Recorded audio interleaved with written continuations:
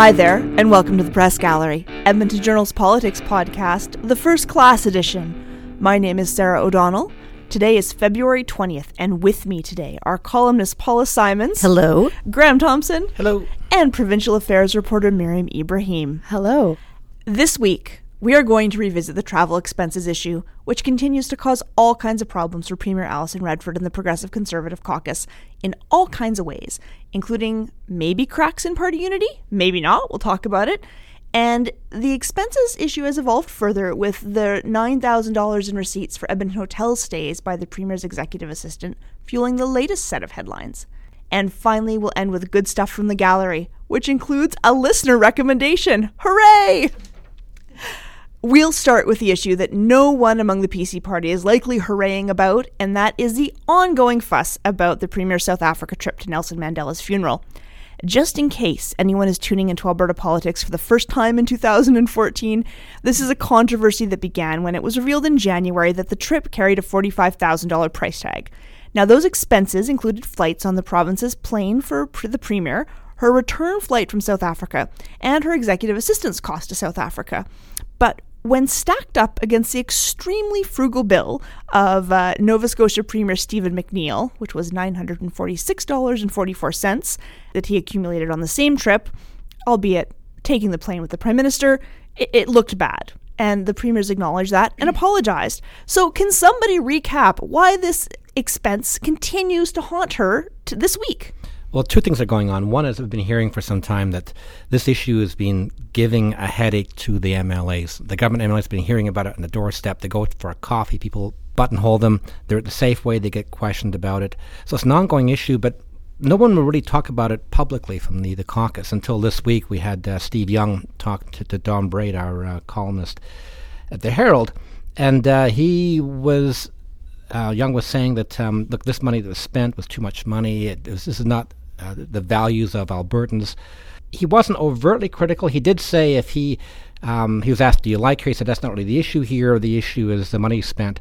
But that raised it again as an issue, that we're actually hearing some of the MLAs now speak out about the kind of flack they're getting from their constituents.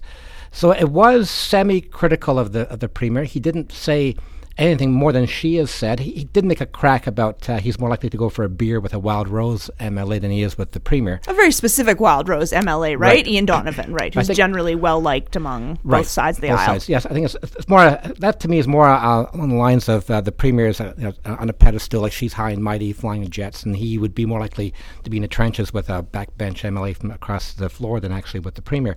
So, but of course, we're looking at this saying, is there something else going on here in caucus? Is this a way for caucuses to start splitting up over this issue? I don't think so. But when Young made the comments, the Premier's office was very quick to say, look, what he is saying is only what she's been saying for some time now, that it was too much money, $45,000 will never happen again. It was not a good use of taxpayers' dollars. So he wasn't really that far offside heading into caucus.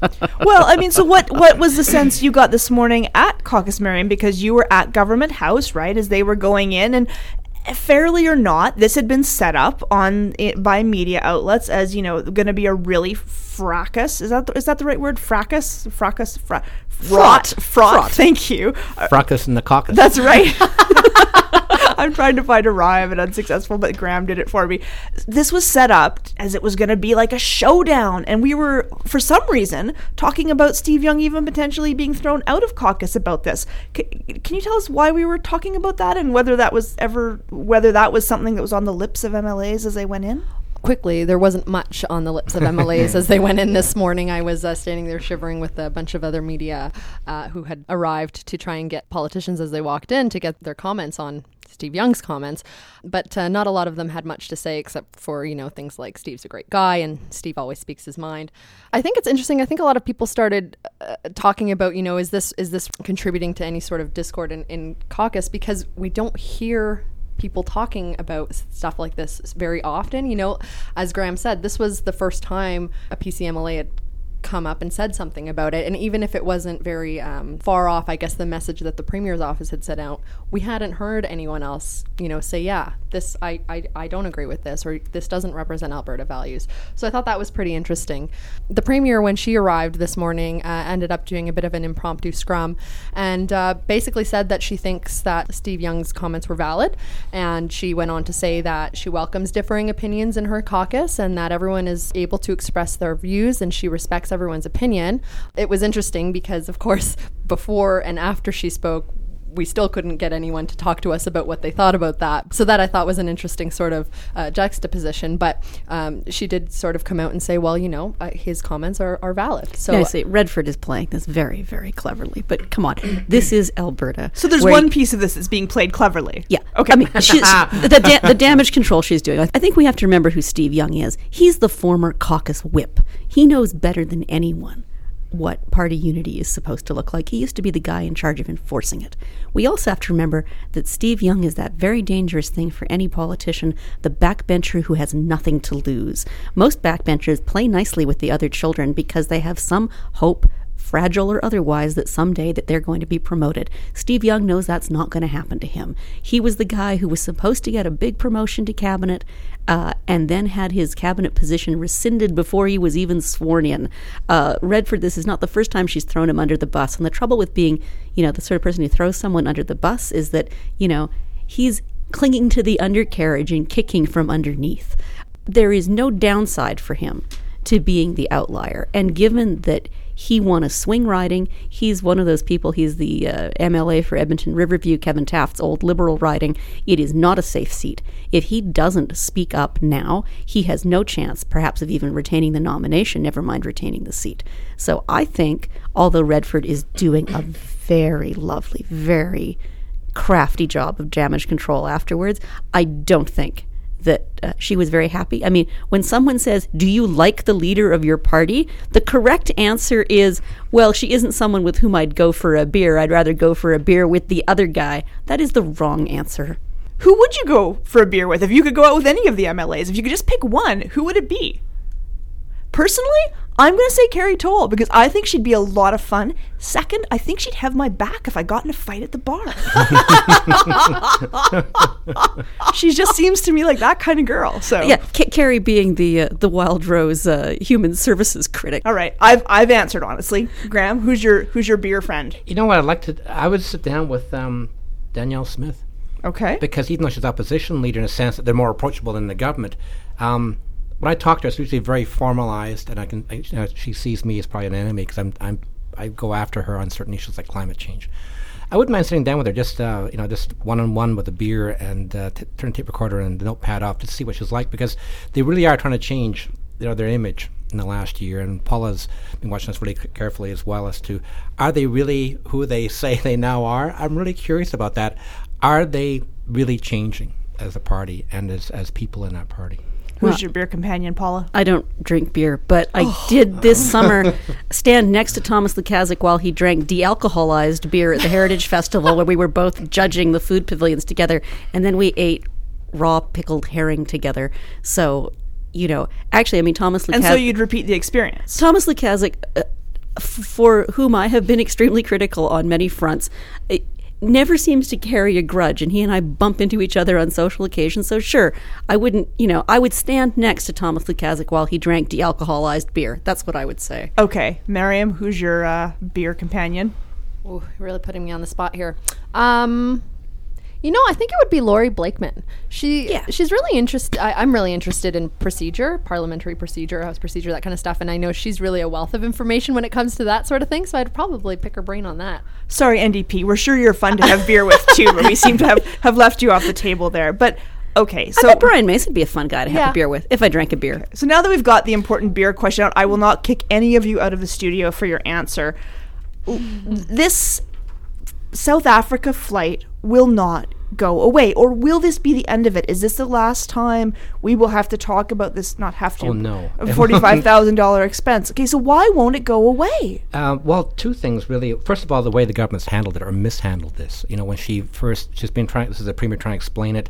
At first, she explained it was a $10,000 fare, that's just what the fares cost. And then later on she was saying, well, look, I don't book the fares, I don't book the flights, my office did it. So she's blaming somebody else. It wasn't until this issue kept on percolating, she came out and said, well, mistakes were made. That was the actual quote, mistakes were made. Ridiculous. I know, it's like a cliche. It's like it's the most Weasley politician phrase. Mistakes were made. By whom? By the mistake fairies? Yeah. And so again, there's that. So this has been dragging up because of the way they've been handling it. And her apology is not really an apology. There's that. Plus, the money, the amount of money, we've discussed this before. People have a hard time trying to imagine a $40 billion budget. That's what we have that here in Alberta. Or even $1 billion health transfer. They have no problem understanding $45,000. That's what many people here in the province make per year. So if you're spending someone's annual salary on a trip to South Africa, people think that's absolutely outrageous, and that's another reason why it's resonating. So there's two things: the amount of money involved, plus the fact the government's handled this so badly in terms of getting it off the table. It's still there. Okay, so this isn't the only expense that is got people talking right now. Miriam, can you tell us about the cost of the Premier's Executive Assistant Brad Stable's Edmonton hotel costs and why we were writing about them this week? Well, it sort of follows on the $45,000 South Africa trip because, of course, $20,000 of that bill was to fly Brad Stable's round trip to South Africa and back, right? So that's nearly half of that bill was purely for him to go to South Africa to be by the Premier's side, and so now we found out that he's also billing the taxpayer for stays at Edmonton's arguably most luxurious hotel, right? And what came into the tune of about just over $9,000 for 43 nights. And that was in 2013? Yeah, it actually goes between April and December. So we don't actually have the full tally up until this month. There could be more, and of course those receipts wouldn't be out yet. But, I think a lot of people... again, look at that because of the amount of money that it is. $9,000 for hotel room stays is that the most appropriate way to be spending that kind of money. Okay. And this really is a question of optics because, Miriam worked out the average. It's about $200, $215 a night. So, to stay at a nice downtown hotel, frankly, to stay at any Alberta hotel, I mean, you would pay more than that to stay at a motel in Fort McMurray. It's not the $200 a night. It's not even the $9,000. It's the idea that her assistant is living at the Hotel Macdonald. I mean, there are a lot of other ways that might not even save the province that much money, but that would be more palatable for voters because what they see is the Premier's assistant living in what, passes in Edmonton for the Chateau on the Hill. It's the hotel where celebrities stay, where they have the royal suite. And even if he's not staying in the royal suite, it carries with it that sense of entitlement. And it does no good for Redford, who is already fighting the image that she's aloof and elitist. If he were staying, Graham was saying before we started the tape rolling, if he'd stayed at the Holiday Inn and paid $175 a night, it might not have saved Albertans a whole lot of money. But if he'd stayed at the Holiday Inn or, a regular kind of hotel that a regular business traveler might use, the optics would just be vastly, vastly better. Because, surely we don't expect him to sleep on a cot in the legislature when he's up in town, right? He's based in Calgary, where she spends a lot of her time because that's where her home is. Mm-hmm. I might not like that as an Edmontonian. I might wish my Premier was an Edmontonian, but that's not how it is. So I think Paul has nailed it on this. It's the optics of staying in the most fancy hotel. The government yesterday was trying to rationalize it by saying, look, we have a corporate right with the Fairmont, so we're saving money that way. What the heck? Again, this is the government that deals with the Fairmont, not with the Holiday Inn. So that just plays into this. Plus, they're saying, look, they got a really good rate. There's days the Holiday Inn might actually cost more than the Fairmont.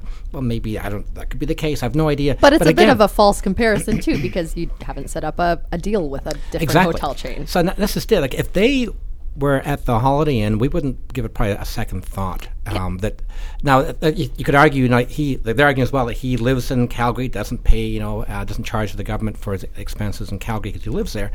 But coming up here, give him a hotel room, but does he have to stay at the Hotel Mac? That's just it. Why not stay at a more reasonable hotel? But also, I wonder if they put out an RFP for like a request for proposals for hotels. Well, I mean, the logical thing you would think is that you have a rented, furnished apartment, Exactly. and that government uses it for who's ever in town. I mean, lots of corporations set that kind of thing up. They have a suite that people use when they're in town visiting.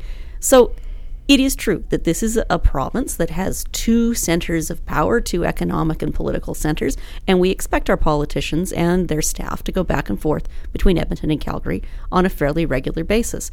But $9,000 is a drop in the bucket of that $40 billion budget. I mean, we're not talking about a huge amount of money at all. No, what we're talking about are the politics of it. And if they, it might cost every bit as much or more to keep a furnished apartment on standby for visiting staffers. But people would understand it better. What they have here is not an ethical problem, they have an image problem. And it doesn't help, of course, that they've been trying to advocate for fiscal restraint and are trying to legislate wage deals on 22,000 provincial workers, while at the same time we're hearing about all these expenses. That, that argument that there's double standards for the Premier's office and that there's this hypocrisy there, ends up, the volume on that is turned way up as a result. Okay, so I have two hopefully quick questions. Is this any different than what would have Premier Klein or Premier Stelmach's staff would have been doing? It is a question of image. Again, Ed Stelmach's image was a man of the people, a common guy, a guy that if his neighbor's car broke down and he was on the way to the ledge, he'd stop and fix his neighbor's car. And so whatever money he was spending on his personal detail, nobody blinked at it because he had this image of personal fiscal probity. Redford's problem is that this is the same guy she took to South Africa with her. And people look at her and she has this whole image, which is part of, frankly, what she crafted to get herself elected, of being a sophisticated, urbane, modern person. And people look at that and they say the flip side of that is that she's entitled, that she's elitist, and this is part and parcel of that negative message. Hold on. They're going to argue as well. The government's going to argue is that they're more open now. That's what I was going to ask. It's hard for us to compare with what's happening now with Klein or Stelmach, because we didn't know as much.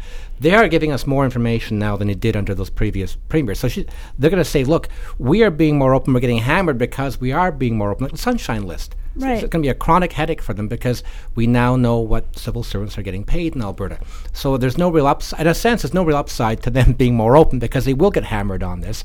So they're going to argue, look, we are being more open, and you can't compare us to previous administrations because you don't know the information that they had back then because they weren't as open as we are. Right. I mean, certainly Klein spent way, way more money using that private plane to fly everywhere for the simple reason that he was an addicted chain smoker and he wouldn't fly on commercial flights because he couldn't smoke. And we, the Journal, spent months trying to dig up the flight logs on that. They shut us out. It was to be public. They shut it down. That was Klein shutting us out of the process. So again, you could argue they're being more open now than they were back then. But again, Klein had this whole little guy reputation, and so no matter how insane amounts of money he spent, it didn't stick to him because he was the man of the people. Because you wanted to have a beer with him. Yeah, not me so much, unfair. but yeah, but it's true. I mean, Redford.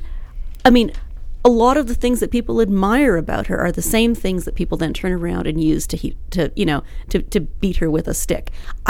I would prefer a premier who was sophisticated and urbane to a premier who had a hail, buddy, well-met reputation and spent hundreds of thousands of dollars flying around in the private plane so that he could chain smoke. Right. So did we have these receipts just because they were published as part of the regular Yes. information, or did we have to make a Freedom of Information request? No, they were disclosed proactively on the province's travel and disclosure website. Okay. That's a website that I had been checking for the last couple of weeks every day because I was waiting for the South Africa receipts to come in, which did, and they didn't deviate from the price that we'd been told about. Right. But as I was digging through all of that, I ended up finding the hotel receipts. Is our political memory long enough that this will matter 2 years from now when it's door knocking time on the elections? 2 years from now, unless if things continue the way they are, it'll be a big issue. If they can manage to get this off the off the table, if they can put this in the back burner, it won't be an issue, I don't think, 2 years from now. If they can find a way of killing it now, then it'll be done. If they can show and convince Albertans, in fact, they are being more frugal, we have a very short memory in this province when it comes to this government. Well, in the hopes that we can give you something to think about for a long time, we'll move to our good stuff from the gallery recommendations. So that is our suggestions for something that makes it for good political reading or watching, listening, that is different from what we just talked about. I guess it could be the same too. And I'm going to start because last week and the week before I put a request out for listener recommendations that I would substitute for my own good stuff recommendations, just so we can get some more variety. And we got a recommendation from Olav Rokny, who is a great supporter of the show. So I want to thank him for sending this suggestion. So here's what he said. For everyone who has just binge-watched House of Cards and is looking for another Machiavellian political drama, I will never get that word right, I'd like to suggest The Thick of It, a BBC series that has just come out on DVD in North America. He says this series, which follows the political misadventures of the fictional UK Department of Social Affairs, verges so close to real-world politics that the British press named a recent scandal after events in the series. So thank you for that suggestion, Olav. I hadn't heard of it, but it sounds really good, and I have partway finished binge watching with season 2 of House of Cards. And I did look it up, and this is in the Edmonton Public Library system, although they're all out, so you'll have to put it on hold. So thanks for that great listener suggestion. Graham, what have you got for good stuff? Just second on that, Thick of It is an amazing, really good British series. Ooh. I've watched it. It's really funny, very, very funny. Anyway, I just for Christmas I got a subscription to the New Yorker magazine, and this week there is an article on Neil deGrasse Tyson. He's an astrophysicist. He's actually doing a new TV series, Cosmos, like the Carl Sagan series from 30 years ago. He's doing a new series on the cosmos. And I raise it because I know it's not really political, but he's a scientist who actually speaks out on science and talks about issues like climate change and how evolution is actually real, even though half the population in the U.S. thinks that evolution is a hoax. And he killed Pluto. That's his big claim to that's fame. True, yes, as a planet, that's right. This is a really interesting article about the man, but An also unmuzzled scientist who killed Pluto. Sorry, Yes. what a great guy. so it's called Starman, Neil deGrasse Tyson's The New Guide to the Cosmos. And to me, it's important to support scientists like this who actually speak out on science and issues like evolution and climate change. And so it could be a really interesting series. That sounds good. I guess your subscription is no Canada's History magazine subscription like I got, but the New Yorker's okay.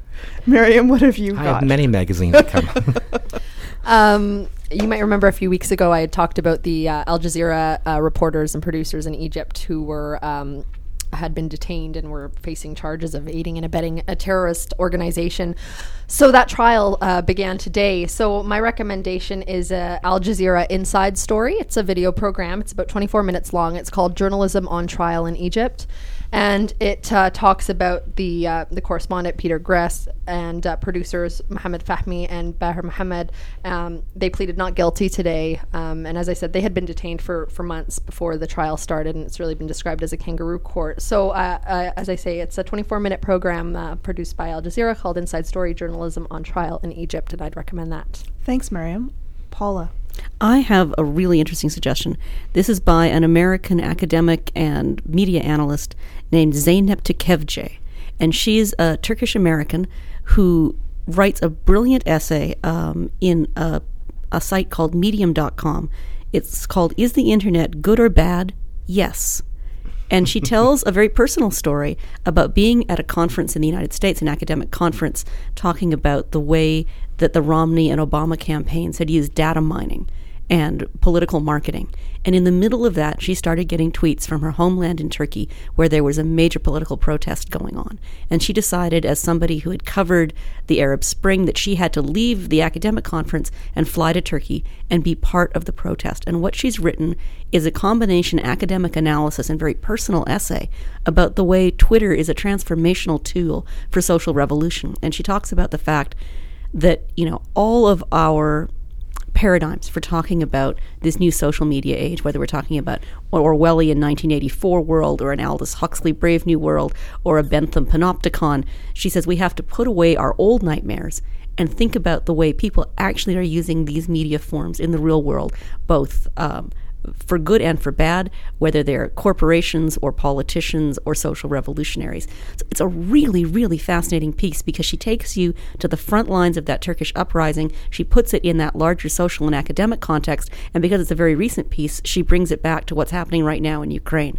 So I can't recommend the piece highly enough. Not only is it really intellectually meaty, it's really beautifully, beautifully written. And her name again is Zeynep Tükevci, and the site is medium.com. And I have to say, I found it by reading my friend Matthew Ingram's essay about her essay on GigaOM, which is also a very interesting secondary piece. Thanks for those recommendations, everyone. I'm going to sneak in one more quick recommendation. There's a new Edmonton Journal podcast that comes from the folks down at Capital Ideas. They've launched a podcast where they post the audio of recent Capital Ideas events. So if you found one that you attended and you really loved, you can listen to it again. Or if you didn't get a chance to attend, you can check it out. So just search iTunes under Capital Ideas. In the meantime, if you're looking for previous episodes of the Press Gallery or just want to tell your friends about us, they can find us at edmontonjournal.com/opinion. All the podcasts are posted there, and you can subscribe in iTunes to us, and that's how you get it. The most recent updates for your weekly Press Gallery, and we have a Facebook page, facebook.com/thepressgallery. We'll be back in the Press Gallery next week.